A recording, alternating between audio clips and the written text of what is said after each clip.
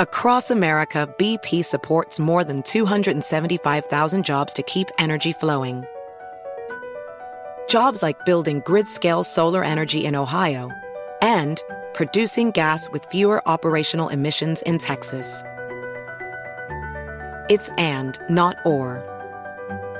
See what doing both means for energy nationwide at bp.com/investing in America. Looking for hair removal tools that not only deliver smooth results, but also make you feel totally in control? Enter Conair Girl Bomb. They're like your secret weapons for smooth, sleek results. Made just for us. From the ultimate Girl Bomb grip to the professional-grade blades, say goodbye to settling for less. With Conair Girl Bomb, you get the precision and power that used to only be exclusive to men's tools. So take your hair removal routine to the next level with Conair Girl Bomb. Available at Walgreens. Infiniti presents a new chapter in luxury, the premiere of the all-new 2025 Infiniti QX80, live March 20th from the Edge at Hudson Yards in New York City, featuring a performance by John Batiste. The all-new 2025 Infiniti QX80 is an SUV designed to help every passenger feel just right. Be the first to see it March 20th at 7 p.m. Eastern, only on iHeartRadio's YouTube channel. Save the date at new-QX80.com. Don't miss it. 2025 QX80 coming this summer. Cable news is ripping us apart, dividing the nation, making it impossible to function as a society and to know what is true and what is false. The good news is that they're failing and they know it. That is why we're building something new. Be part of creating a new, better, healthier, and more trustworthy mainstream by becoming a Breaking Points premium member today at breakingpoints.com. Your hard-earned money is going to help us build for the midterms and the upcoming presidential election so we can provide unparalleled coverage of what is sure to be one of the most pivotal moments in American history. So what are you waiting for? Go to breakingpoints.com to help us out.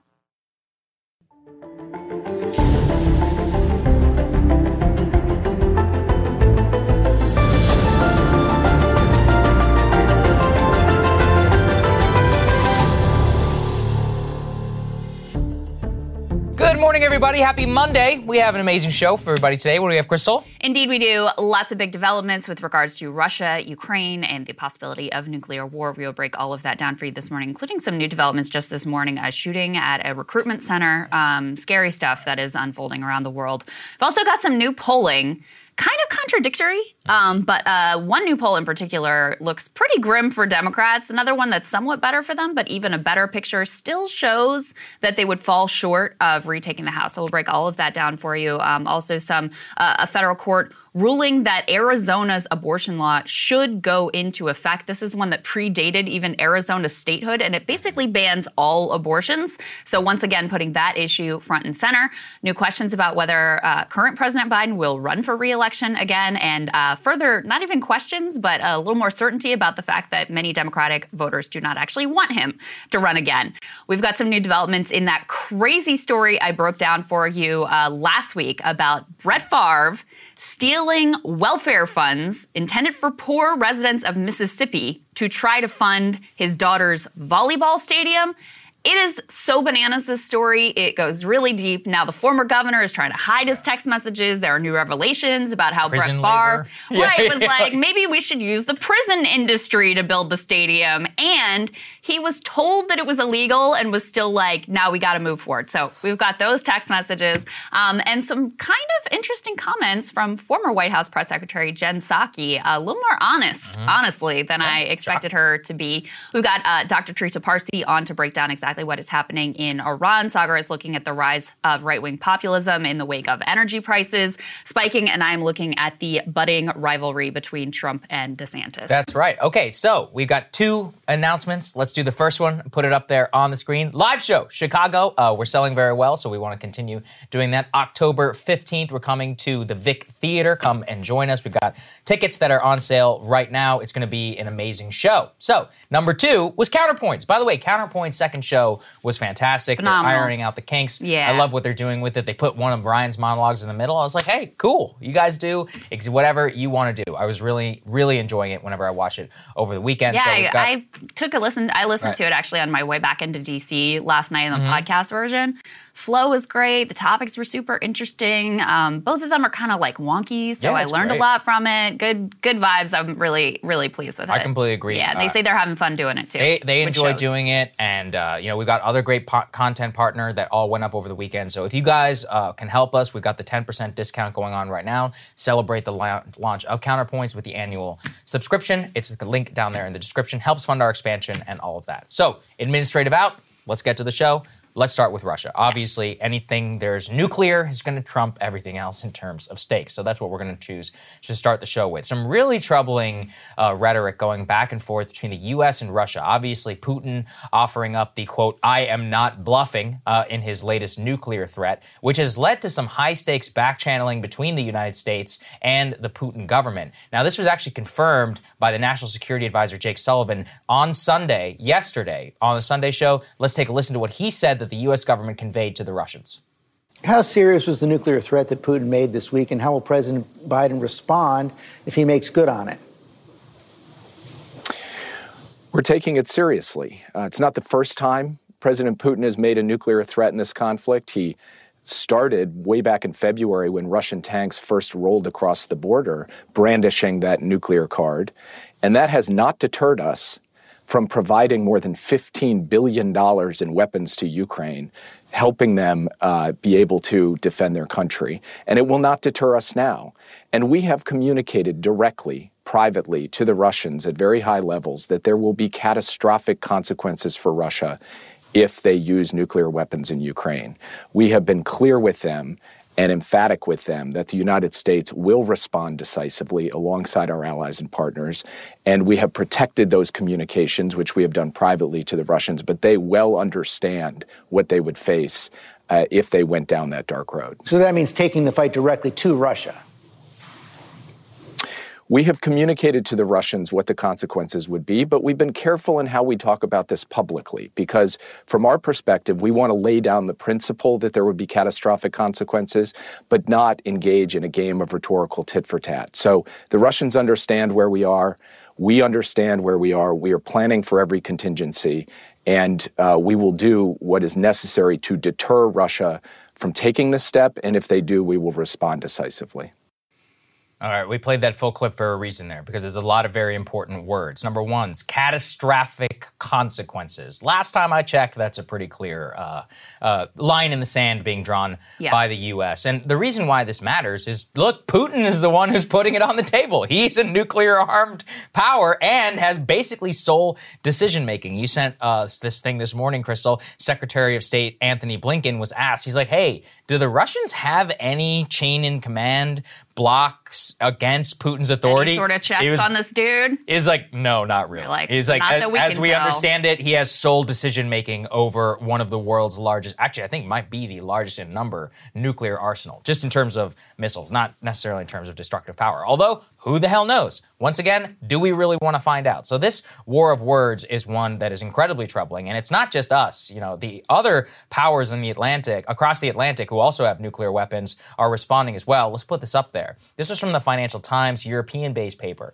They say Kyiv's Western allies are boosting nuclear deterrence after Putin's threats. What they specifically point to, on top of Jake Sullivan's comments, are that Western capitals are making contingency plans should Putin take the steps towards acting on his threats of nuclear attacks against Ukraine, sending private messages to the Kremlin about possible consequences. So it's not just the United States that is communicating in the back channel about nukes, but several others saying that, quote, two other Western officials, that a nuclear strike against Ukraine would be unlikely to spark retaliation in kind, but would instead trigger a conventional military response from the Western states to punish Russia.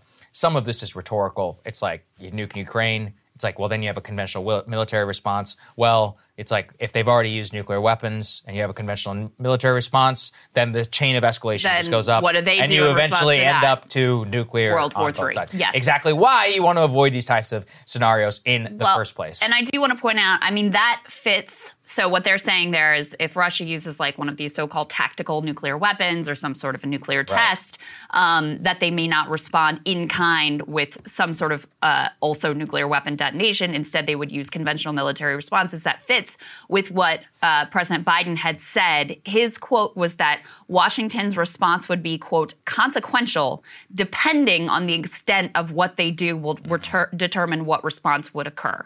So that starts to give you some more direct sense of how they're thinking about this. But let's be clear, there's no like little bit of nuclear war. And, you know, a lot of people look at Putin's comments and I think rightly feel like this dude's bluffing. He's desperate. He's, he's losing. He knows that he's got to pull out all the stops because his regime and his reign is clearly at stake at this point. So, yeah, he's saber rattling. But, you know, anytime someone is out there like, I promise you I'm not bluffing, that's a pretty good sign that they are.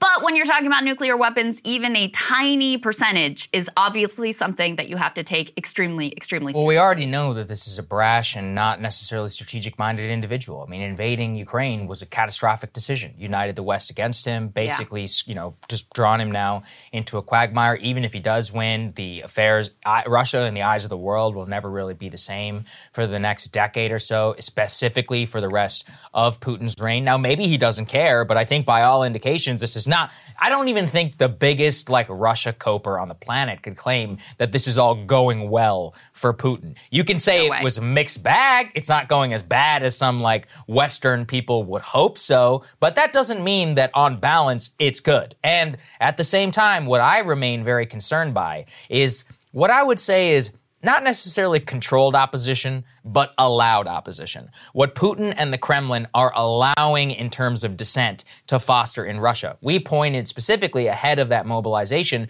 to, well, all the peaceniks, they're not represented on Russian TV. Yeah. All the nationalists who are like, he needs to ramp up, he needs to mobilize, they were. And then lo and behold, he acknowledges this opposition in his speech and is like, I hear you. I am now going to draft 300,000 so-called reservists. Well, lately, let's throw this next one up there. This just fits even more in the playbook. Russian state TV talking head, this is from Max Sedon, he's the FT bureau chief over there in Moscow, says Russia will be better off in a nuclear war because the U.S. is more densely populated. So once again, this is controlled, this is allowed discussion from the Kremlin, and they're trying to make it clear this is not a joke. We have a nuclear deterrence for a reason. I also want to say this. There is no such thing as a, quote, tactical nuke. We had this whole argument back in the 1950s. A lot of intellectuals, after the nuclear bomb was detonated in Hiroshima and Nagasaki said, well, look, there's a difference between strategic nuclear weapons and a tactical nuclear weapon. The tactical nuke could have a battlefield purpose. And Eisenhower was like, what are you talking about? If you explode a nuke, the chain of escalation goes all the way up and you go strategic within 24 hours. This was a well-settled thing in nuclear doctrine now for a long time. So the idea that it's back is actually just shocking insanity. Yeah. In order to even see it in the year 2022, we're forgetting many of these kind of hard-fought nuclear taboo lessons that we had throughout the Cold War. And what scares the hell out of me is some return to some Cuban Missile Crisis type situation. Relations between us and the Kremlin are at their worst ever. Apparently right now, the Chinese military command is not even answering phone calls from the Joint Chiefs of Staff here in the U.S. We have two nuclear powers like this. They're talking to each other. They're meeting. We're trying to read tea leaves. That's the opposite of the situation that we learned that we should have post the Cuban Missile Crisis in the 1960s. Yeah. I mean, on the positive side, at least what the intelligence reports that are being publicly reported in the news media say is that we haven't seen him sort of moving weapons into position and actually preparing for some sort of a nuclear strike. And according, again, to the reports, there's a decent level of confidence among the U.S. military that they would see some sort of preparation before this actually occurred. So take that for what it's worth. Today, what the administration is saying is that they take it very seriously. How could you not? Biden is apparently saying privately he is really working to avoid World War III. But at the same time, you have someone who, as you said, Sagar, has behaved incredibly irrationally and whose back is up against the wall at this point. I mean, there's just no denying how poorly this is going for Putin. And no one expects this mobilization, whether it's 300,000 more or less than that, to ultimately really turn the tide, because you're talking about bodies. You're not talking about people who are really skilled. They're receiving something like 2 weeks of training. Now, many of these individuals, though, according to the reports, again, not all, have seen some sort of prior military experience. So you would think they at least know how to handle a weapon, or at least they did at some point in their life. But when you look at the videos that are coming out of Russia, I mean, a lot of these men they're on the older side. There's obviously a lot of resistance. As I mentioned before, there's actually a shooting at a recruitment center this morning. I mean, there seems to be, and it's very hard to judge from the outside, but there does seem to be significant upheaval over this mobilization, which is why, Putin anticipated this. This is why he tried this initial strategy of let's have the, all volunteer fighting force. Let's try to protect the population from any of the sort of reverberation. So he is on very, very shaky ground, and that all means that, these things that might seem like they would be insane actions, when he is in a corner thinking about whether he is going to survive in a position of power, whether his regime is going to survive, whether the country is going to move forward, that's when these seemingly insane decisions start to be contemplated by people like Putin. Yeah, and there's an interesting thread here that I found late last night from a professor from my graduate program, Caitlin Talmadge, at Georgetown. Here's what she writes. Putin's mobilization effort has proven immediately chaotic and unpopular. There are a bunch of substantive reasons to think it won't just improve military performance, if ever. The prospect of Russian mobilization combined with looming winter creates a window of opportunity where Ukraine may push hard to make gains in the south, comparable to those that it has made now in the northeast. We are getting more reports of Russian forces in the south being in disarray. This sets up a non-crazy scenario where Ukraine pushes hard against the vulnerable and extended Russian forces and makes significant territorial gains. If the Russians not only lose personnel in this scenario, but much of their best remaining equipment, it would be a second humiliating defeat for Putin and threaten political support for mobilization at home, which is what would open the door to a possible nuclear scenario. And Putin, from his rhetoric, and at this point, I think we should take the guy seriously, even if he does bluff and lie. At the end of the day, he did invade Ukraine. Well, he seems to believe in his head that he could use a quote-unquote tactical nuke. They don't have necessarily, I guess, the same nuclear taboo over there, or at least in Putin's mind, to try and basically just force Kyiv to capitulate overnight. And from that point, he wins the war. It's over. NATO doesn't even get the chance in order to quote-unquote escalate or respond. Now, I think that's fantasy and that's crazy. But in the minds of a crazy man who is already, high-stakes gamble, has pressure from all sides, to lose.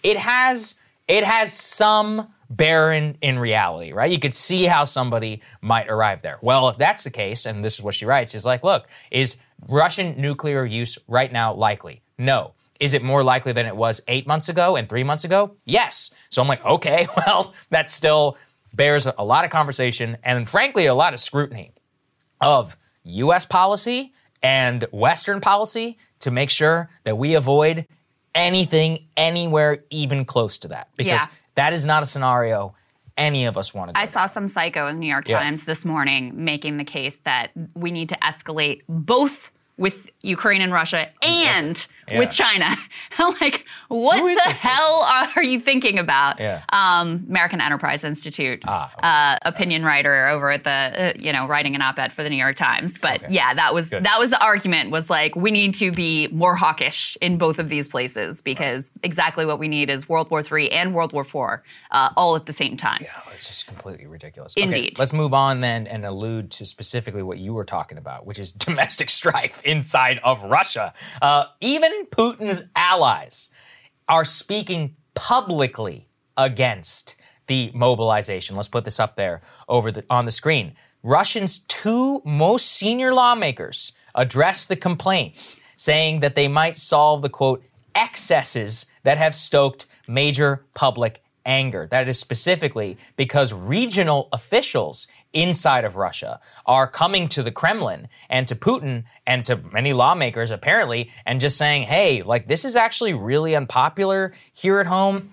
What they point to here is that the mounting resistance to Putin is at all levels of society. So not only do we see, Crystal, those protests, again, look, we're not in Russia. It's hard to gauge what exactly is going on. What we can say is there are protests. To what extent, how much popular support do they have? I have no idea. I'm not there on the ground. But they exist and they got media attention. That's number one. Number two is at the regional level and at many of the mobilization centers and more, there are displays of quote unquote refuseniks and of others who are doing their best to try and get out of this. There's reports and video that are coming out of people saying you need to do your duty right now. Enough playtime, boys, at people who are basically protesting at the so-called mobilization centers. They're threatened then with consequences. So the state is mobilizing to a place that we haven't seen from like the war machine in Russia since I guess the days of the Soviet Union. Yeah. I mean, it really, at a very, very small level, it's not even close to the same. But this mirrors Russian tactics in World War I and in World War II in the way they treated their population and compelled them in order to, quote-unquote, fight for them. Their tremendous advantage in warfare has always been they have a ton of bodies, and they're basically willing to mobilize their entire authoritarian state to force them and kill as many as possible to try and have defense. But their problem is this is a war of offense. And, one of the things we pointed to in the beginning was this is a lot like what's going on when Russia invaded Finland in the Winter War in 1939. They lost like 100,000 people, and it was specifically because tactics like this, and they had a population that was like, hey, I don't want to do that. Like, why do I want to conquer Finland? I got nothing to do with this. Yeah, I was listening to Michael Kaufman on a podcast yesterday, and he laid out what was kind of, he's very skeptical that this mobilization is going to really make much of a difference for Russia. But he laid out what was kind of the best case scenario for them, which is that they use these bodies, basically untrained bodies that are, imagining 2 weeks of training and then you're in war. Yeah, you're basically a meat shield. I hate to say it, but that's true. That's exactly what it is. Yeah. And so he's saying, okay, use them, like stick them in the trenches and they basically hold the defensive line. You reconstitute the forces that are on the ground, the remaining actually trained, skilled forces that you have, and then use them for some sort of an offense. That's kind of the best case, strategy that they could employ at this point. And, I don't think any of us should be overly certain about how any of this goes because obviously, every analyst has gotten significant parts of this wrong at every turn. But, I think there continues to be a lot of skepticism that this is going to make a huge difference militarily, while domestically, it does look like there is the population previously had been kind of ignoring the war. They kind of weren't really paying attention to it. There's some independent polling to that effect that was in this Wall Street Journal piece that we had up before. It said recent independent polls showed most Russians had lost interest in the conflict. But now, even though what Putin is saying is that it's just for people with prior military experience, they call them reservists. They're not exactly reservists in the way that we think of it. Even though they're saying, okay, it's going to be limited to 300,000 people, there's a lot of reasons to be skeptical of that claim. Every mother, wife, daughter in Russia is now worried about their man. And we're going to put up here, we can put up A6, Putin's draft draws resistance in Russia's far-flung regions. So far, they seem to be, and again, this based on the reporting, the best that we can get, seem to be concentrating their mobilization in the sort of more rural, less educated, more far-flung regions of Russia. And the reason they do that is because they think, these are people who, first of all, they don't have as much access to the internet, so they're just fed government propaganda, so they're more likely to be staunch Kremlin supporters or at least believe the Kremlin narrative. That's number one. Number two, they have lower levels of education. They think that they're going to put up less of a fight. And this article speaks to, a number of people who are on the ground in these rural, remote villages who are saying, they're drafting, a massive percentage of our men, and we're screwed for winter. And our basic economy and the reindeer herders and all of this, it's really at risk. So even in these places that they thought would be their strongest bastions of support, they're finding a lot of resistance, a lot of anger, a lot of fear, and frankly, a lot of desperation. So again, it's very limited what we can see into, the whole of that country and how people are feeling and how they're responding to it and all of that. But there does seem to be, there was such an attempt to shield the population from what was going on in Ukraine. Putin has really ripped the mask off with this one move and made it super, super real, tangible, and frightening for people across the country. They have a quote from a woman in one of these remote villages in that piece, and she says, on television, they say that this is about defending the fatherland, but the threat is now not so much to the fatherland, but to our own lives. Mm-hmm. So it was one thing when it was this sort of distant conflict, but now that the possibility of their sons, husbands, loved ones being sent, like meat shields into this war with little to no training, now that really changes the way people feel about it. And the last thing I want to say about this is, I keep bringing up this shooting at the recruitment center. And the reason I think this is significant is up to this point, the overwhelming majority of the protest and resistance to this war that we've seen has been peaceful. Mm-hmm. Well, we know what happens in societies when peaceful avenues of dissent are shut down. Then people morph into not peaceful dissent. And we've already had, I think it was like 10 military recruitment centers that have been set on fire. Now you have this, this shooting. So it's a very volatile and dangerous situation, I would say, on the ground, as best we can tell from here. Absolutely. And all it will require is more authoritarianism on Putin's part. And that's what's going to happen. And that's really what the sad part is. I mean, everybody talks about in the days of the Soviet Union, like whenever your son was drafted, you basically said goodbye. You're like, I'm not going to see this guy again. I mean, you basically had a 70% chance of dying within, I think it was like the first month on the front line.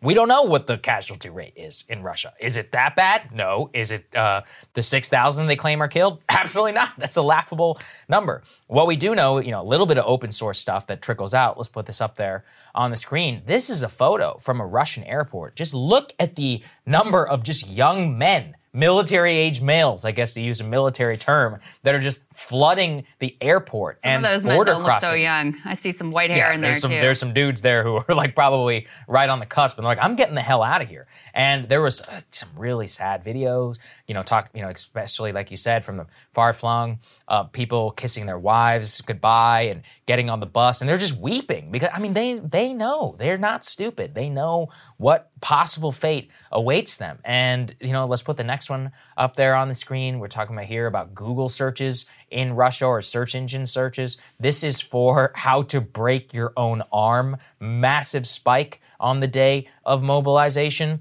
Same thing. You have a lot of people who want to try and get out of combat, not get drafted, get some sort of military exemption.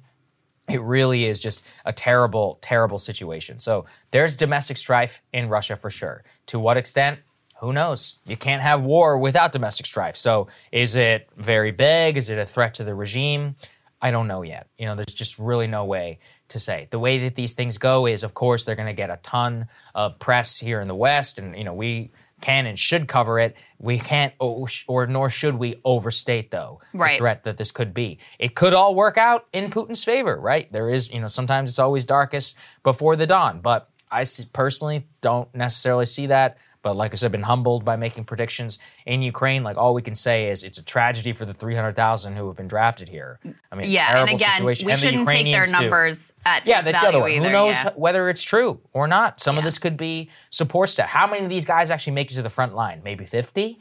Will that realistically, change the reality on the ground? That's what Kaufman has been saying as well. So everybody is in a wait and see. But it's bad for the Ukrainians. Obviously, going to have more people on there. It's bad for the actual draftees themselves and Putin himself in a very, very sticky situation of his own making. So let's make sure that we always emphasize that too. Yep. Finally, I have to make sure that we highlight this. Politically, making some big grounds by the Russians to try and lay territorial claim to these eastern regions in Ukraine. Let's put this up there on the screen. Russian authorities literally going door to door, and in some cases with Kalashnikov rifles, in order to, quote, collect votes for the referendum. I truly wonder what the sure everyone felt results. Really free to vote their conscience. I wonder conscience. what number that they're going to go with. You know, usually they go with like 70, something like that. So they're like, well, there was some dissent, but it was overwhelming. See, we allowed them to vote how they wanted to vote. If you go 98, then everybody just knows you're a clown. Then you look like some African dictator. But if you go with 70, everybody's like, all right. Everybody already knows they're a clown on this. Listen, it's clown worthy regardless. And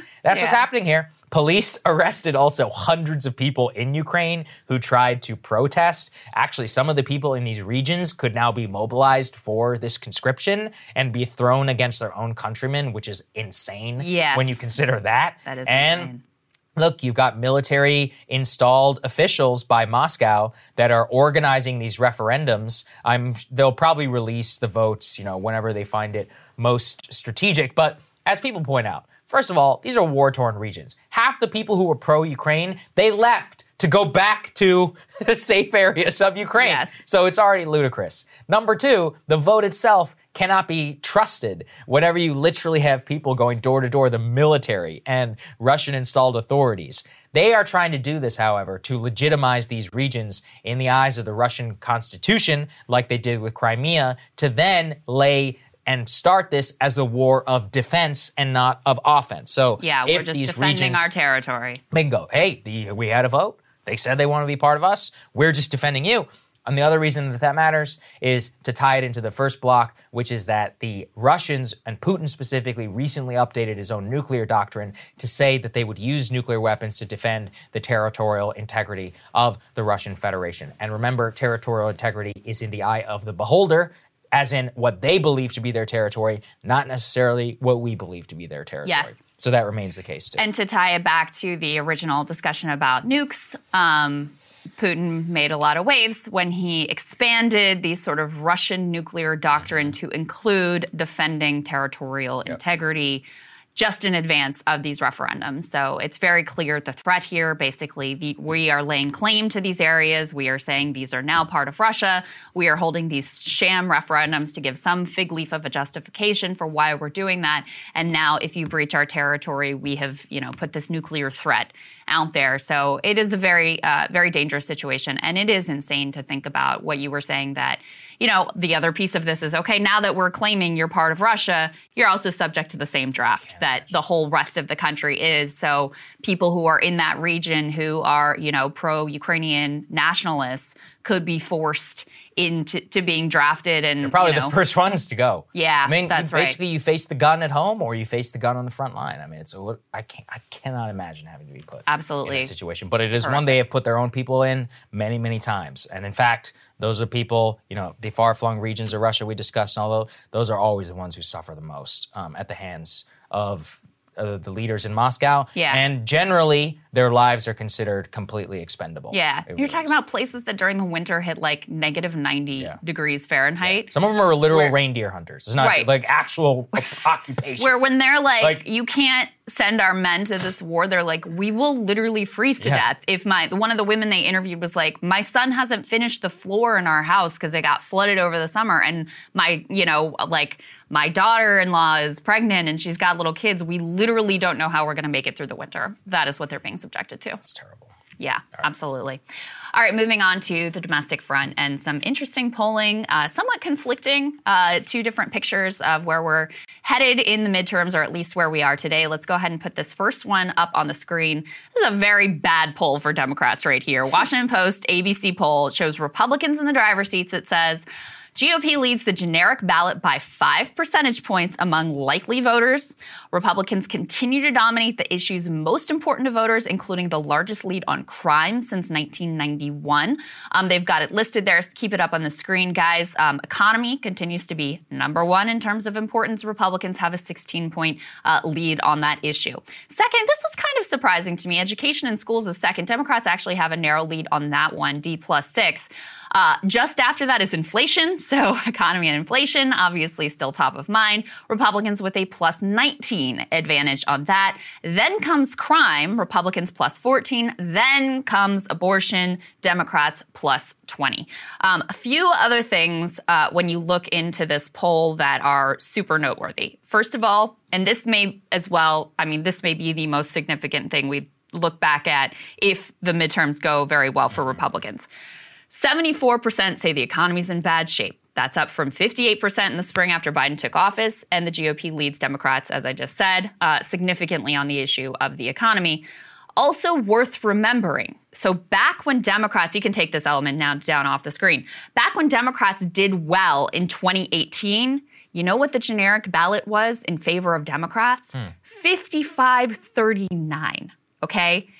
55% said they wanted Democrats on that generic ballot, 39% Republicans. And of course, it ends up being a good year for Democrats. Now you look at those numbers and you have Republicans with a 5-point lead on the generic ballot. As we know, because of structural issues, Republicans do not need to win the generic ballot by as much as Democrats in order to win control of the House. The last thing that I thought was really notable and kind of falls in line with some of the questions that were raised about how significant those special election results were that went for Democrats. They note that among those living in congressional districts that are rated as at least somewhat competitive by 538, registered voters favor Republican candidates by a wide 55 to 34%. That is nearly as large as the Republican lead in solid GOP districts.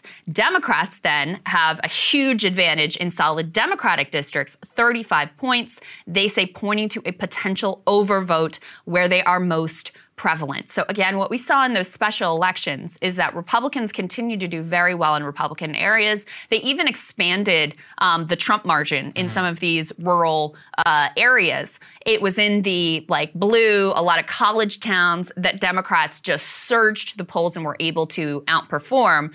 But that may not be replicable across a lot of these different swing districts. So that's what they're pointing to. I agree. I've done a bit of a horseshoe. I'm just coming back to the red wave theory. Honestly, I mean, at the end of the day, you bet on the fundamentals. The polling misses all look just like they were back in 2020.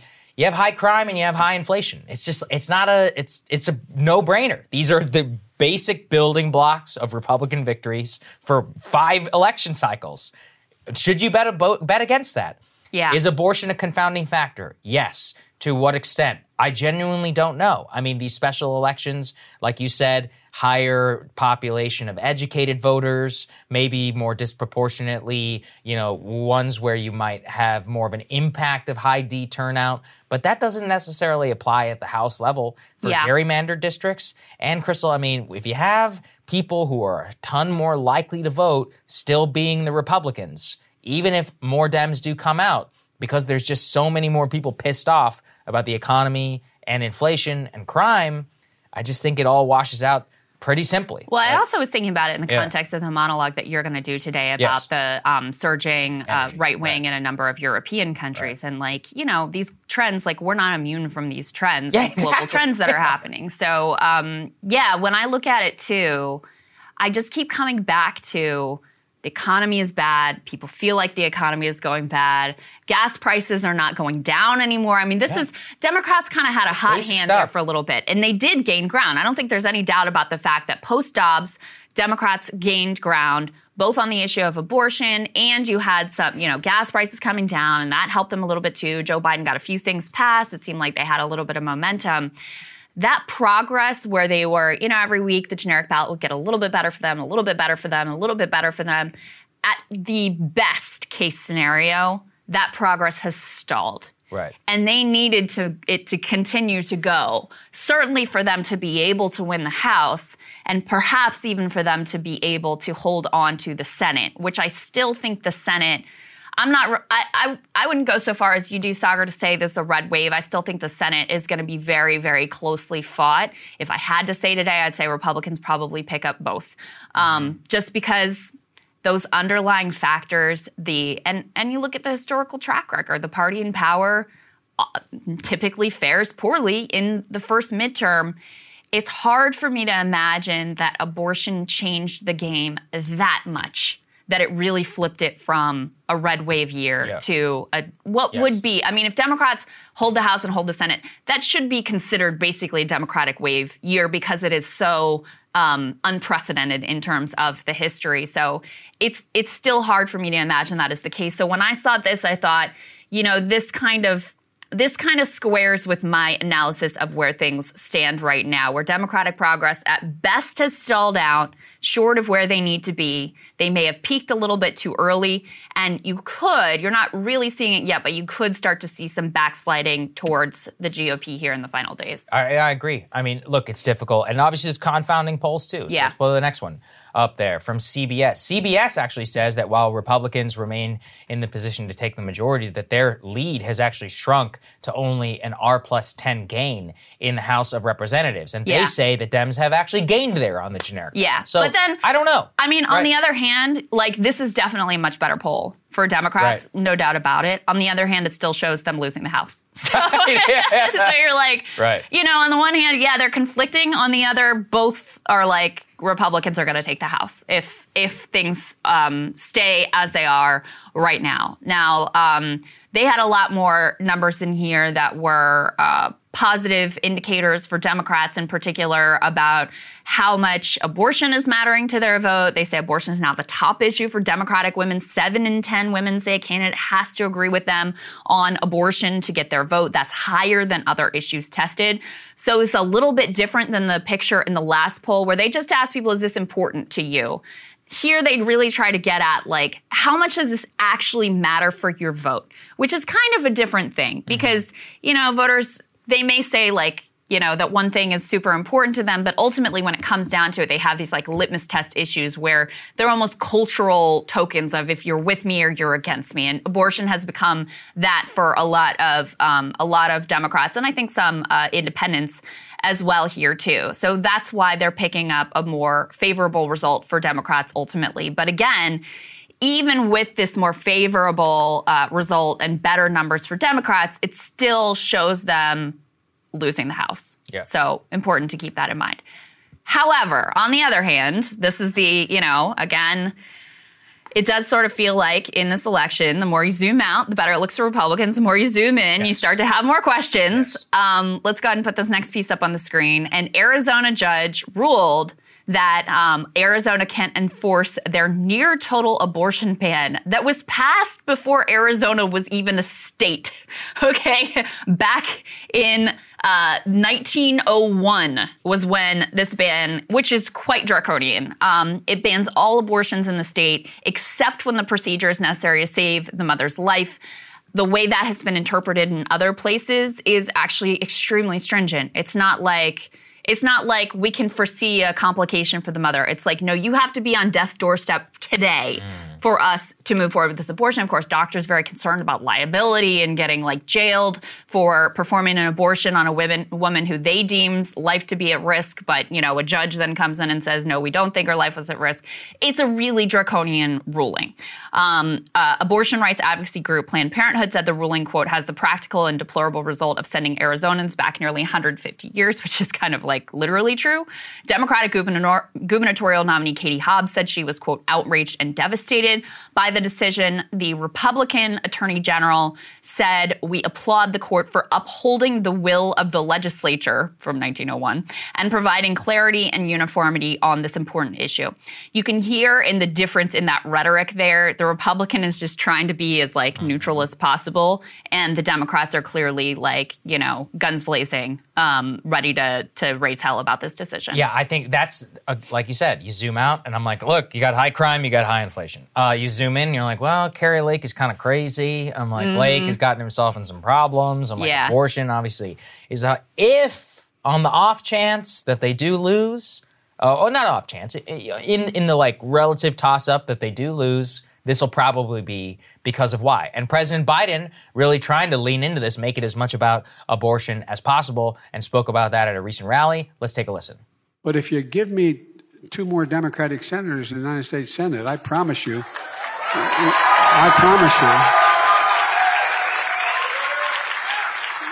we're going to codify Roe.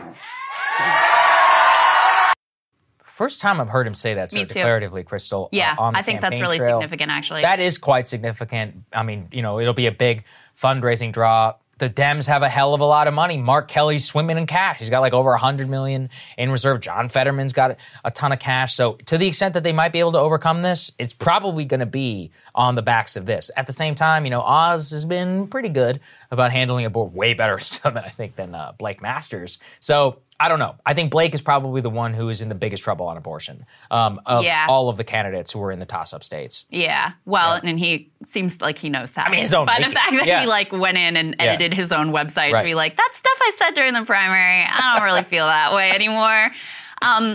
The play here politically is very clear. Democrats want abortion to be very clearly on the ballot in every single Senate race. And Lindsey Graham, I think, gave them a little bit of an assist with that because you could say, Oz has been okay on abortion, but you can point to that and say Republicans, if they get power, they want to ban abortion. They want to institute abortion bans that are, nationwide. This whole messaging that they tried to lean into of like, we just want to leave it up to the states. Lindsey Graham sort of, blew a hole in that.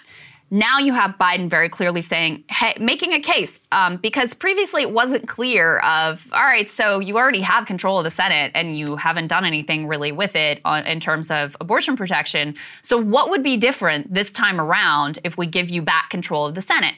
So he's saying really clearly here, hey, if I can get the troublemakers mansion and cinema out of the way, then we actually could what this means is get rid of the filibuster, at least for abortion rights, in order to codify Roe. That's what he's making the case for here. And so I think, Democrats would be smart to really beat that drum across the country, make it really clear that there's something, quite tangible at stake here, that they make a really hard and fast commitment. You saw this with material politics, which I still think are, the most important thing to people's votes in those Georgia Senate elections where there was a really clear Democratic promise, hey, you get these guys in, you're going to get checks. That worked out in Georgia. You also had Trump giving them the assist there. Could a similarly tangible, clear promise with regards to abortion be as powerful as those material politics were in the Georgia Senate elections? Remains to be seen, but I do think it's a smart play from the Democrats. Yeah, very smart. To the extent that this will have the biggest impact, I think it's in the state of Arizona because it makes it much more real. Yes. As we saw in Kansas, when it's real, people will actually come out to vote. It's not as abstract and all the way up at the national level. So we'll see whether, we have to point out both sides of the story. On one hand, things are good. On the one, for Republicans, on the other, if they screw it up, this will be why. So let's all pay attention very closely. Overall, I tend to agree with you that the material politics of just people feeling like the economy is really shitty and being dissatisfied probably is what ends up being determinative. But hey, we'll see. All right, next piece here. Within those polls, we had to do a separate little pull-out segment on this because this is quite significant. Democrats really not excited about Joe Biden as the next Democratic presidential nominee. Let's go ahead and put these numbers up on the screen. So this was from that Washington Post poll, the one that was worse for Democrats in the overall numbers. It's also really bad for Biden. 56% of Democrats want to see a different Democratic nominee next time around. 35% say that they are with Biden. Now, you might have speculated because his approval ratings come up, kind of the vibes have been better in his direction. There was the whole Dark Brandon memes and all of his stuff. He has gotten some things done, student loan debt, cancellation, all of those things. You might have thought that the Democratic base was basically feeling like, all right, well, let's just stick with Joe. Not the case. Clearly not the case. A pretty solid majority here saying they would like someone else. And you can see this reflected in the comments of some Democratic members of Congress and Democratic leadership in their reluctance to even say whether he should run again. Let's take a listen to what Nancy Pelosi had to say when she was asked that question. And I'm wondering if you think he should run in 2024 or if you think the party should put someone else forward who might be better? President Biden is the president of the United States. He did a great service to our country. He defeated Donald Trump. Let's not forget that.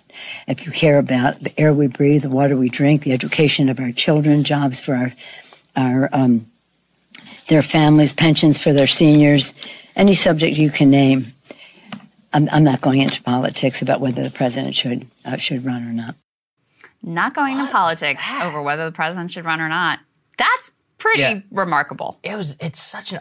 Yes, next question. what? Like, what's happening? I support President Biden. Next Schumer question. also said, he's like, if he runs, I'll support him. Like, where is this all coming from? Biden himself, as we said, he gave that interview. He didn't say he would run. He blamed it on campaign finance. Yeah. But clearly some note has gone on somewhere where everybody's like, if. And I'm like, well, what do they know that we don't know? Here's the thing. This isn't speculation. That's the Speaker of the House, number 3 in line to the presidency, the number 2 Democrat in the entire party. Known Chuck Joe Schumer's Biden for number like 3. 82 years. Yeah, literally, basically since birth. The two of them have known each other. Schumer, same thing. The number 3 Democrat in the party, the leader of the United States Senate. Like, again, these are guys who meet with him all the time and talk to him on the phone. Like, what do they know that is affecting their public? Like, if the White House is pissed off about the speculation, end the speculation. Tell your surrogates and the leaders to all just go out and be like, he's running, next question. Yeah. But they don't say that. I don't know what to make of it at this point. I don't know either. Here's a couple of theories. One is, we know from a long history in Washington, Joe Biden is extremely indecisive. Mm-hmm. You see this with, actually you saw it in the run-up to 2016 when he was doing the will he, won't he run stuff. You saw it with the student loan debt stuff where he's been hemming and hawing about it for months and months and months and months and months, and finally, was pressured into ultimately doing it. He is very, very, he's both a micromanager and also indecisive, which is really bad in terms of just managing, because you don't empower people to make decisions, but you also don't make any decisions. That could be what's going on here. And in fact, let's go ahead and put the CNN piece up where they have a big report. And this was one of these that had 10 different people on the byline. So they clearly tried to go really deep on this one. They say Democrats are warming to the idea of Biden running for re-election. They're still not convinced he will. Age looms as a major factor. So does the First Lady. Then again, his exit music at Friday's rally was Daft Punk's One More Time. But here in this article, they kind of lay out that there was a lot of nervousness a couple months ago, pre-Dobbs, about Biden running again.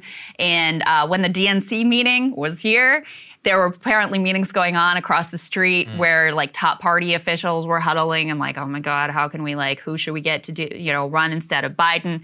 They actually say over drinks while looking around to make sure no one overheard. They winced and grimaced and whispered, what could they do to stop Biden from running for re-election again? They go on to say that since then, the mood has changed, things have turned, and now they're feeling better about Biden. But they talk about the fact that obviously for Biden, he always does this over the holidays, sit down with the family, see what they think, solicit their input before he makes an official decision. So I don't know. I mean, I still have to think that this guy is really planning on running again. I think they have to drag his corpse across the finish line, no matter what, because he's the only one that could probably win. I think there's a lot of wish casting among Democratic elites and the donor class. Right. They really like Pete Buttigieg. They love Buttigieg, you know, and they might have some Gavin Newsom fantasies or whatever as well. It's grotesque. All of it is disgusting. But ultimately, I think they're going to suck it up and they're going to back Joe. Now, what I will say in terms of the Democratic base is I'm doing my monologue today about Trump and DeSantis. There's a lot of media fascination about, could DeSantis take Trump down?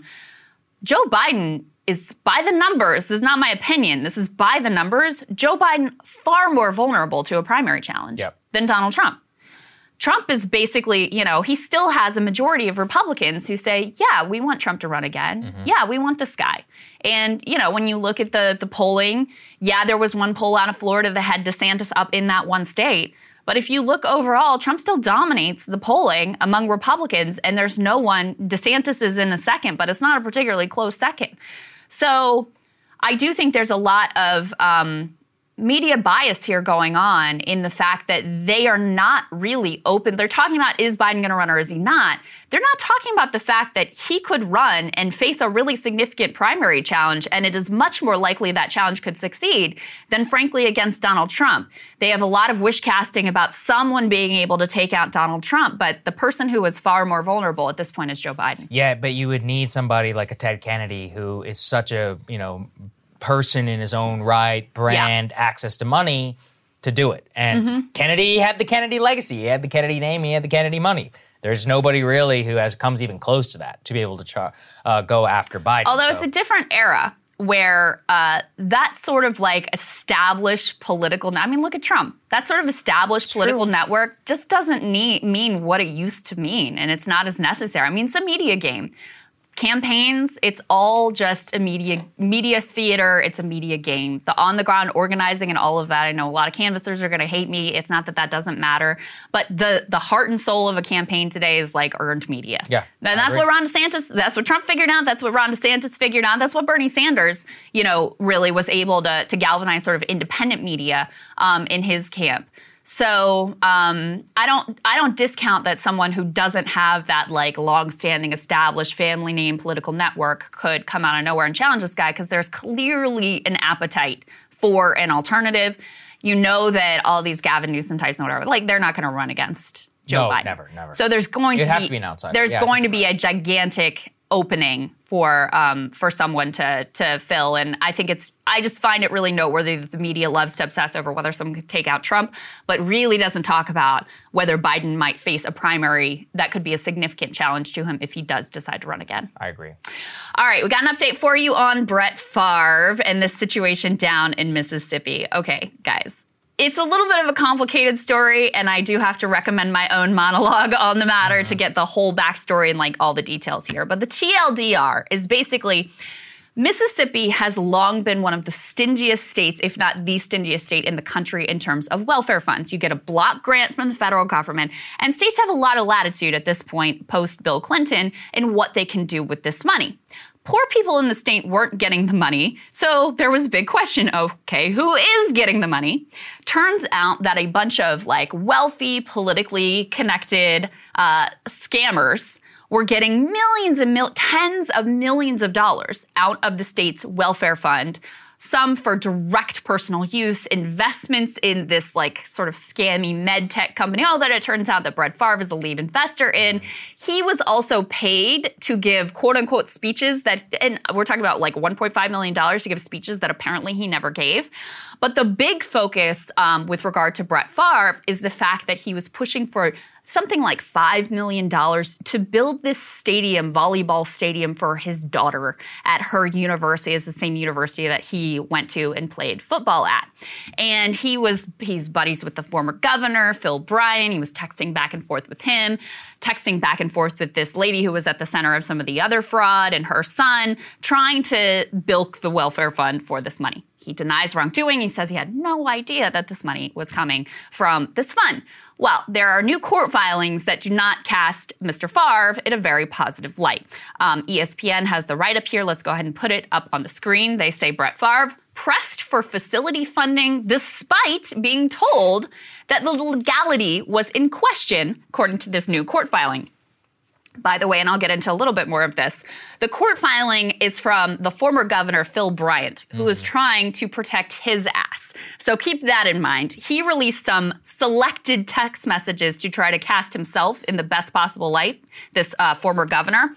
And so what Favre texted him in these text messages that were in the court filing, he says, "We obviously need your help big time, and time is working against us," Favre wrote, "and we feel that your name is the perfect choice for this facility, and we are not taking no for an answer. You are a Southern Miss alumni, and folks need to know you are also a supporter of the university." Bryant responded by text, according to the filing, quote, "We are going to get there. This was a great meeting, but we have to follow the law. I am too old for federal prison." And then he did like a smiley face in the sunglass emoji. But repeatedly, even after being told by the governor, like, I don't know if this is legal, Favre continues to press. So that seems to indicate he knew this was shadier than he's letting on now that he's like, I had no idea. I thought it was all above board. The whole thing that drives me insane about this is, like you said, it's not just Favre. It's like a bunch of wealthy people in the state of Michigan. This is funds for welfare. Yes. Like, these are literally funds so that poor people can eat. Yes. Like single mothers. They literally stole funds from poor people to line the pockets of rich people. Right. I mean, literally welfare for rich people. And Brett is worth $110 million. Multi-millionaire. Man, he could build the stadium by himself if he wanted to so bad. Yes. For his daughter's volleyball program. Yes. The best part, too, is when he's like, use of these funds is tightly controlled. Improper use could result in violation of federal law. And he's still like, yeah, let's do it though. But again, it's like, what? Let's keep in mind though that this is a court filing from the former governor who's trying to cover his ass and say, look, I warned this was was shady, etc. There's a lot of other information to indicate that this guy was in on the whole thing, knew what was going on, was coaching Favre and this other lady on how to write the proposal to get around to create legal loopholes and get around the issues. And there was rampant tens of millions of dollars of fraud in this welfare fund while he was governor. So let's put this next piece up on the screen. This is from Mississippi Today. They have been doing phenomenal work breaking all of this down. I really encourage you to support them if you can. Former Governor Phil Bryant moves to keep text private while denying he helped channel welfare funds to Brett Favre's volleyball stadium. So he's objecting to turning over any of his records and the full extent of his text messages. In this filing, they just took out the ones that they thought were the most favorable for them. They shared those, but they're saying, we don't need to give you anything else. If you didn't have anything to hide, wouldn't you want to release all of those text messages and say, see, here is the whole account of what happened with regards to this freaking stadium. I didn't have anything to do with it. I was telling them it was illegal. I was saying, no, we can't go down this road. So the fact that he's going to great lengths to make sure that these text messages stay hidden is very suggestive of his role in this whole thing. And as I said before and covered in my monologue, there were a lot of other text messages that looked very, very bad for him. And by the way, the current governor, they're both Republicans and both, know each other and similar donors and whatever. Current governor seems to be helping him to try to, not investigate his role and to keep these text messages hidden, et cetera, et cetera. So Governor Phil Bryant may look like he's okay in some of these text messages that came out in his court filing. But remember, there was other information that was released where he was directly involved, seemed to know where the funds were coming from, and was coaching them on how to help this avoid legal scrutiny. Right. I think that's the key is, look, Brett, Favre, you could clear your name today. Release every single text message that you got with the governor. Yeah. I wait for the subpoena. Same with all of them. You guys say you haven't done anything good? Publish them. Show us the record. Publish it. Release the transcript, as we once used to say. But I think it's a tremendous tale of corruption from what we've seen so far, and I hope that a lot of people go to jail as a result of this, or at the very least are fined to high hell, because it is repulsive to steal from a literal welfare fund to, for nepotism purposes. And when you're famous and leveraging political power, all in a state which, look, Mississippi, I mean, they're suffering, right? Welfare already is an issue. I think it's one of the most obese, unhealthy states in the U.S.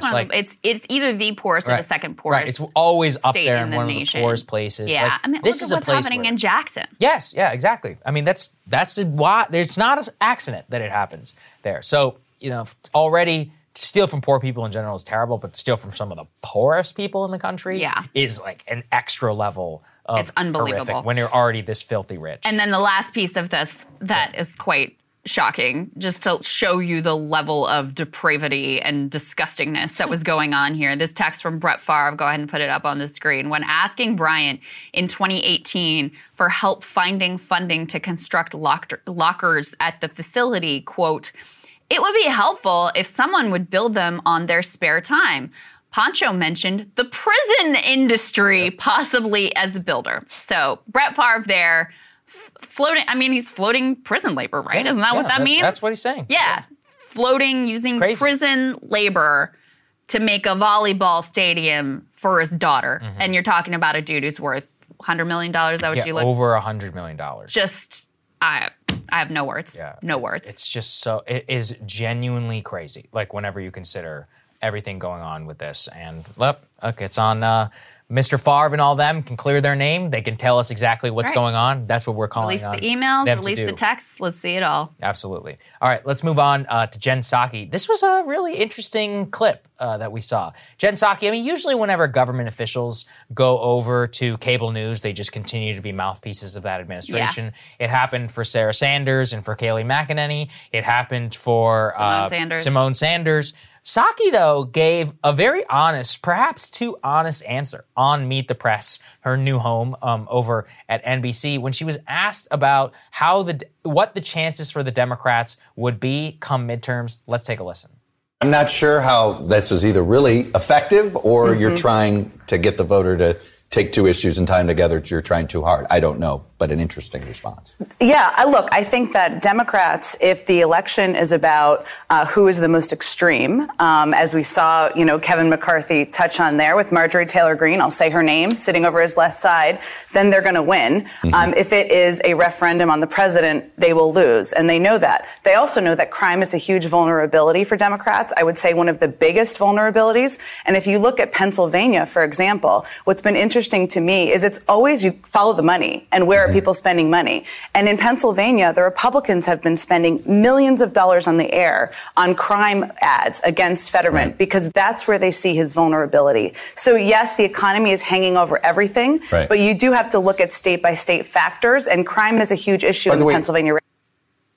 I mean, the fact that she said for it to be a referendum on the president, they will lose. That is a stark admission from the former spokesperson of the government of the United States and that president. And look, nothing she said there I even disagree with at all. So it was interesting to see her admit it, and also for that to kind of just be, it's funny because I think that if you said that as any other Democrat on the channel who hadn't worked for Biden, they'd be like, oh, no. But you can't argue with her. Like, she clearly can see the national environment. And maybe that also tells us about what the thinking is inside of the White House, that they're maybe even okay acknowledging that. I don't really know if I should read too much into it. Yeah. But the fact that it was said at all, I'm like, wow, that's kind of cool. It was quite candid. Yeah, I can't imagine the White House is really psyched about her saying, like, if it's a referendum on the president, then we will lose.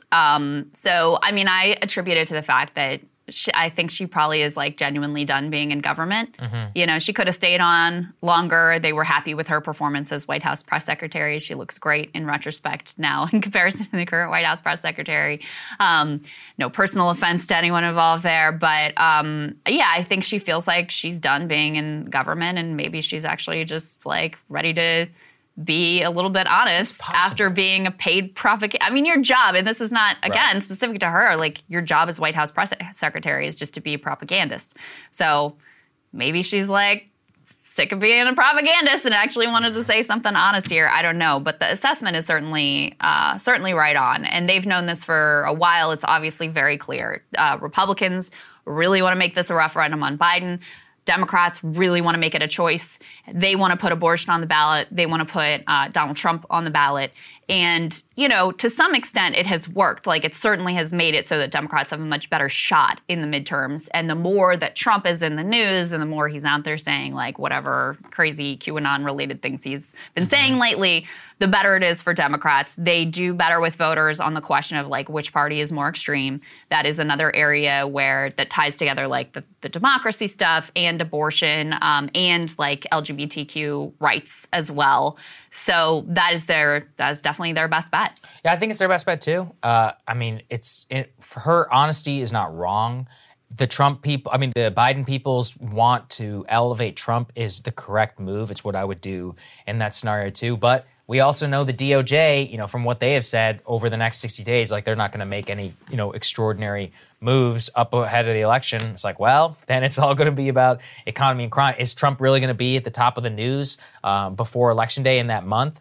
Kind of a return to what it was like 7-8 months ago. If that's the case, we know exactly where the polls were at 7-8 months ago. So it's almost like a reversion back to the mean. Once again, I don't know, lots of ground being tread, but Psaki telling a little bit of the truth. Yeah. Interesting in its own right. Something to take note of. Crystal, what are you taking a look at? As you almost certainly know by this point, Florida Governor Ron DeSantis got a whole lot of attention recently for his big political stunt, flying Venezuelan migrants to Martha's Vineyard. You probably also won't be surprised to learn that the reaction to this legally dubious maneuver has been split along pretty hard partisan lines. Democrats uniformly decried it, Republicans almost uniformly cheered it. Public polling is similarly partisan divided.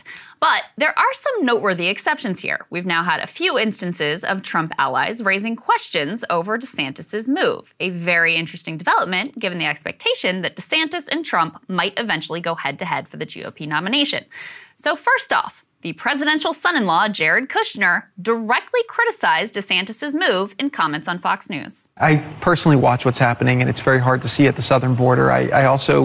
We have to remember these are human beings, they're people, so seeing them being used as political pawns one way or the other is very troubling to me. Just as interesting, Sean Hannity, possibly Trump's closest ally in media, prompted Ted Cruz to question the legality of DeSantis' move. You know, let's talk about the law. You're a lawyer, Senator. You've argued before the Supreme Court successfully. And from a legal standpoint, let's say I went down to the border and I brought a big truck with me and I picked up a bunch of illegal immigrants and I started transporting them across the country. Would I or would I not likely be arrested for human trafficking? And would it be illegal to do that for me if I did that? For you, a citizen, you could easily be arrested, although, to be honest, Joe Biden's Justice Department wouldn't arrest you. But in an ordinary Justice Department, I'm a conservative. I disagree. They'd arrest me. They'd arrest me. If I was a liberal, I'd get away with it. True. Yeah. But back to the law. The law is clear.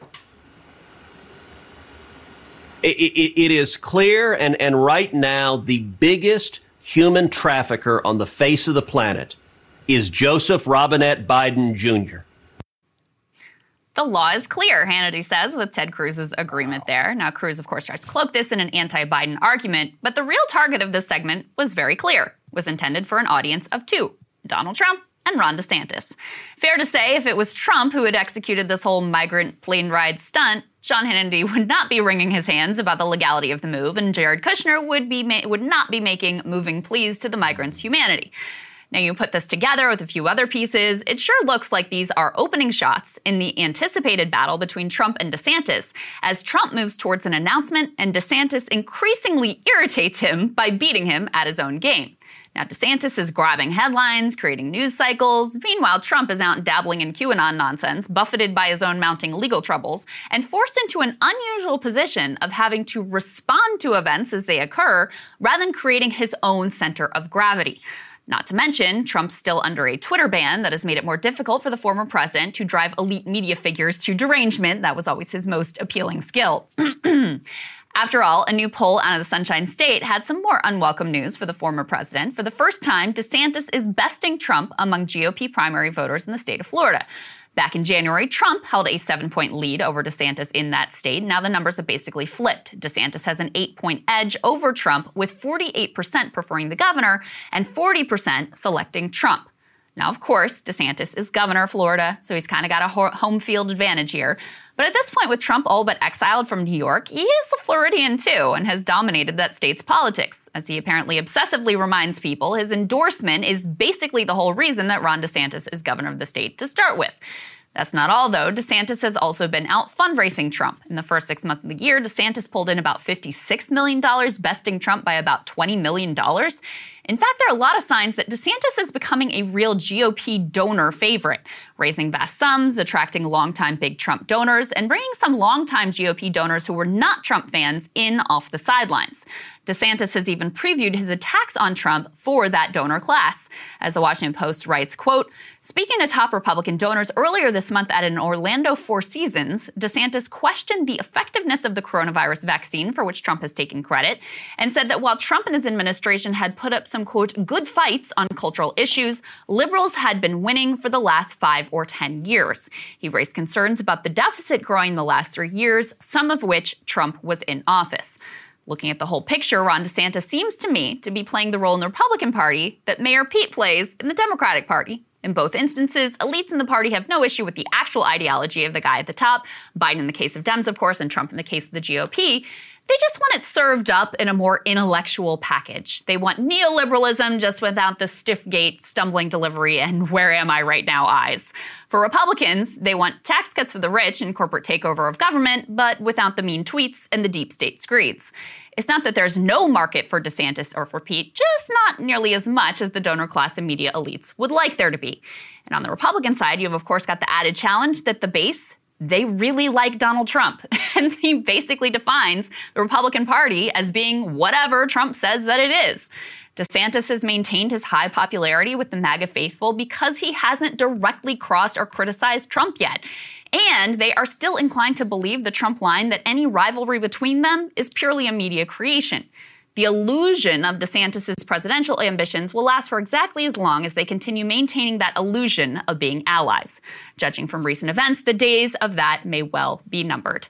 So, looks like things are coming to a head. Trump's clearly very irritated with DeSantis. And if you want to hear my reaction to Crystal's monologue, become a premium subscriber today at breakingpoints.com. All right, Sagar, what are you looking at? Well, something I'm obsessed with is the law of unintended consequences. And a force is so big that they direct the course of history, both on the individual but on the macro level. It's actually humbling often to realize when you pull up at the pump or if you run a small business to know, from an individual agency point of view, you really don't have anything that you can do. Sometimes you simply have to pay the high price or accept lower revenue and just try and make things work. That is the reality of life for most people. It becomes historical, though, when those forces manifest at a bigger level. When enough people get pissed off, they sometimes do some crazy stuff. And across the pond in Europe, we are seeing a preview, perhaps just like last time, of a harbinger of insanity on our shores. Obviously, I've spent hours on the show diving into the European energy crisis. But what I want to underscore for folks in the back, here in the east coast of the US, it's already getting cold, which means it's been getting colder in Europe for weeks now. Germany's natural gas demand over the weekend rose above both 2021 and 2020 levels as a result of colder than expected weather. That comes as Germany faces the historical natural gas shortage with its cutoff from Russia and energy prices skyrocketing to unheard of levels on the continent. All over Germany, there are tales of businesses or households facing historic energy bills. A recent one featured on German public radio told the story of a family in Brandenburg whose monthly bill was increased to 1,500 euros a month from a previous 143 euros. The reality is sinking in across the continent, and ramifications are becoming clear. In London, financial analyst Bill Blaine is writing in a now viral column, quote, "This winter, people are going to die of cold. As the price of energy becomes higher, the costs will fall disproportionately amongst the poorest in society. Income inequalities will be dramatically exposed as the vulnerable in society face a stark choice: heat or eat." But then Blaine asks a deeper question, and that one brings us to the point of this monologue. Quote, "That has all kinds of social consequences. Can you imagine how those in France will react ahead of the French elections in April? What about the prospects for riots as fuel prices hit the poorest communities and ethnic groups in the UK? Blaine continues that beyond the tragedy of the acute crisis in the winter is the broader social implication across the entire European continent. And I'm beginning to wonder if the energy crisis precipitated by the Russian invasion of Ukraine and the now locked-in policy by the West of its sanctions regime, if Europe is not unintentionally spurring a mass populist uprising for the years to come. First, let's start in Sweden, which actually is about to enter NATO. You're seeing a pushback against the Euro consensus. The right-wing party there bagged a historic victory in the latest election the last couple of weeks with a similar uprising against the Euro-liberal consensus on immigration, religion, crime, and environmentalism. The Sweden far-right party promised to loosen environmental regulations to lower the cost of energy prices and made it a centerpiece of their campaign right alongside its social crusade. The signs were also clear in Italy last night. Social discontent spurred Giorgia Meloni to the forefront of politics after her party just garnered 4% of the vote only 4 years ago. How does that happen? Well, she is capitalizing on growing discontent around mass immigration, the energy crisis, social liberalism, and EU interference from Brussels. I am not going to sit here and claim that her rise has all to do with energy prices per se. Italy, after all, has always been a mess, especially since its inception as a state.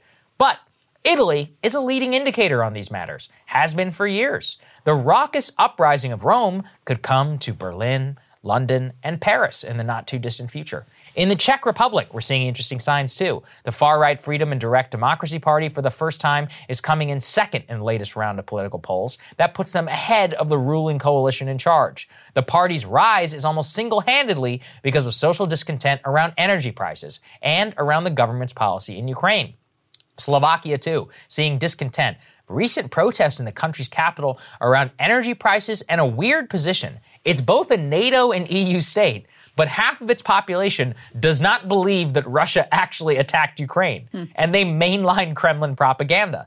In fact, polls in the country indicate that the former USSR country, that more Slovaks actually trust Russians than Americans, and the main opposition is taking notice. They are blasting the government's EU support, lobbying against Russian sanctions.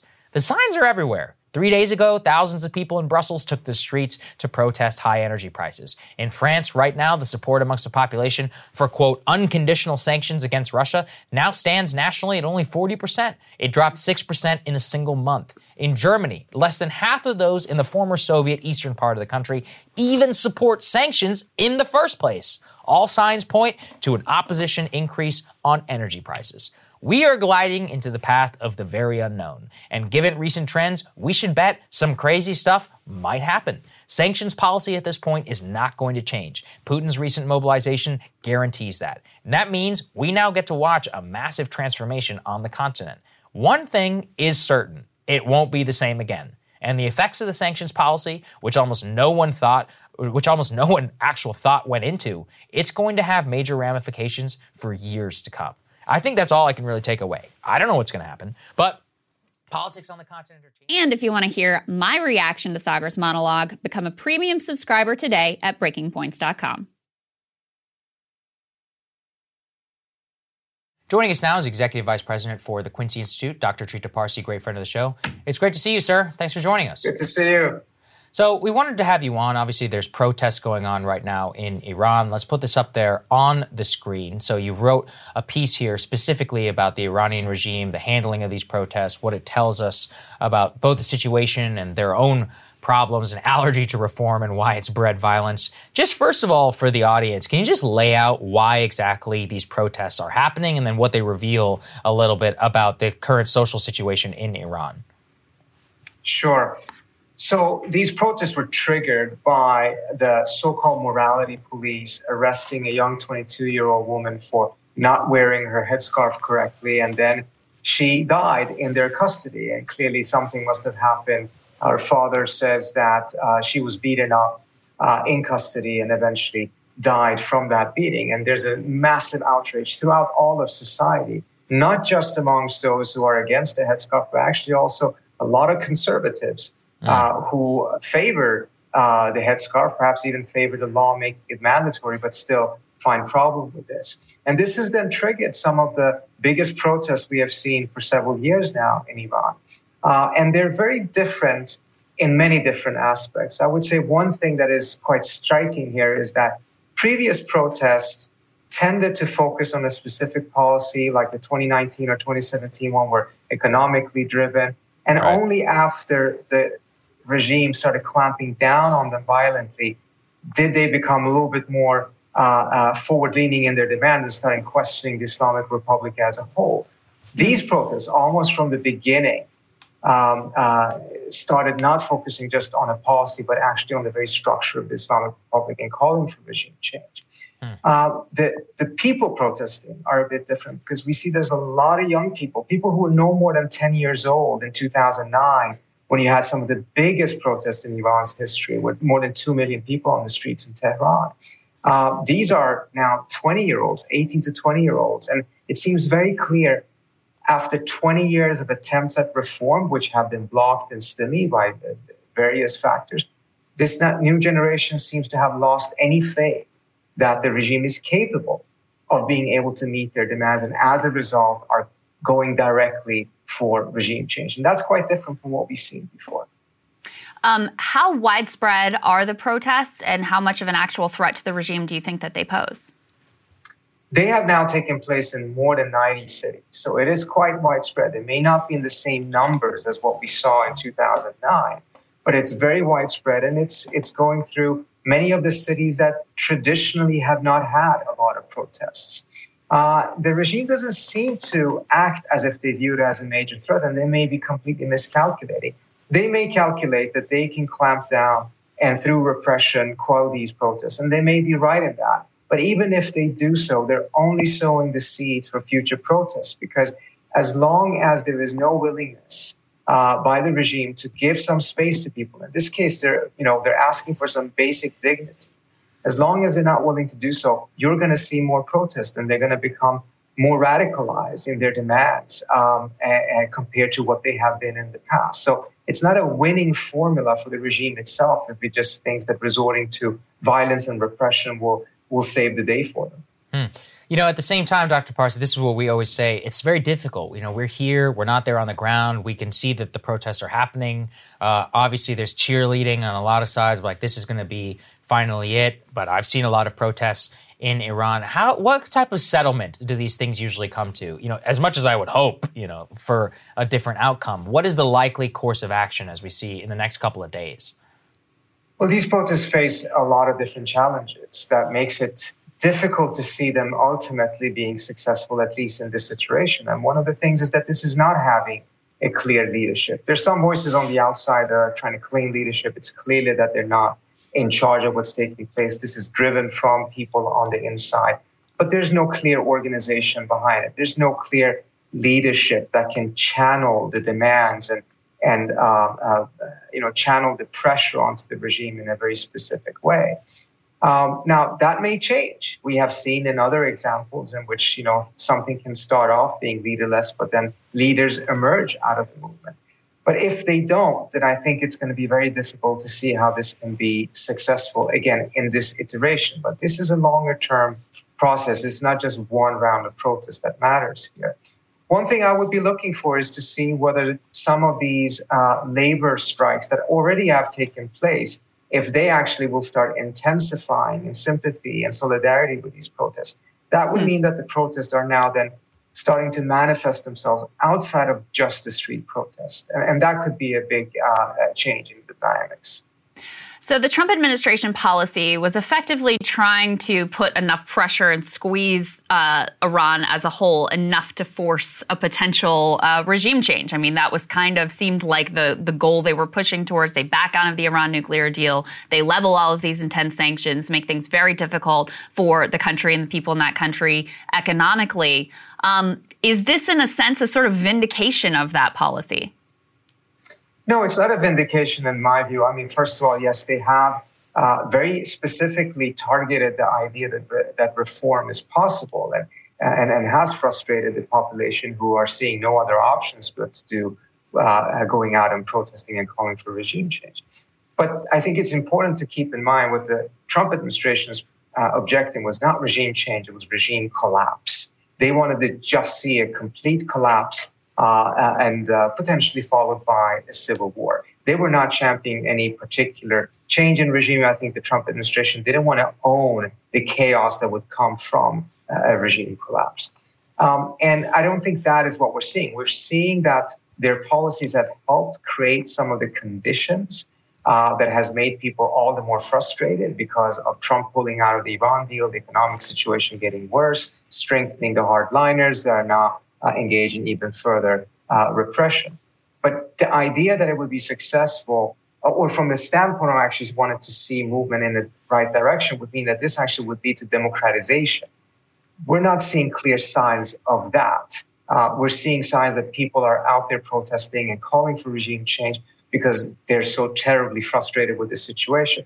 But the lesson that was learned may have been unlearned now from 1979. It's one thing to protest against a tyrannical regime. It's a completely different thing to turn those protests into a force for democratization. In 1979, that utterly failed. A dictator was replaced with another dictator, in many ways a worse dictator. Yeah, well, I think it's very important in order to break these things down in a very calm, manner, and that's what you've always been excellent at for our show. So we really appreciate you joining us and for describing this. And obviously, it's a bad situation, and I just hope for the best for the people there who are obviously protesting something very, very unjust. So thank you very much, sir. We appreciate that. Thank you so much for having me. Absolutely. Thank you. Thank you all so much for watching. We really appreciate it. We've got the discount going on right now, 10% off on annual, link in the description. And live show. Let's go ahead and buy those tickets, people. Chicago, we got to sell this thing out. Just please help us out. In the Midwest, if you're in the area, come and join us. It's going to be an awesome time. Other than that, I think we have no more administrative announcements. We'll see everybody tomorrow. Love you guys. See you tomorrow.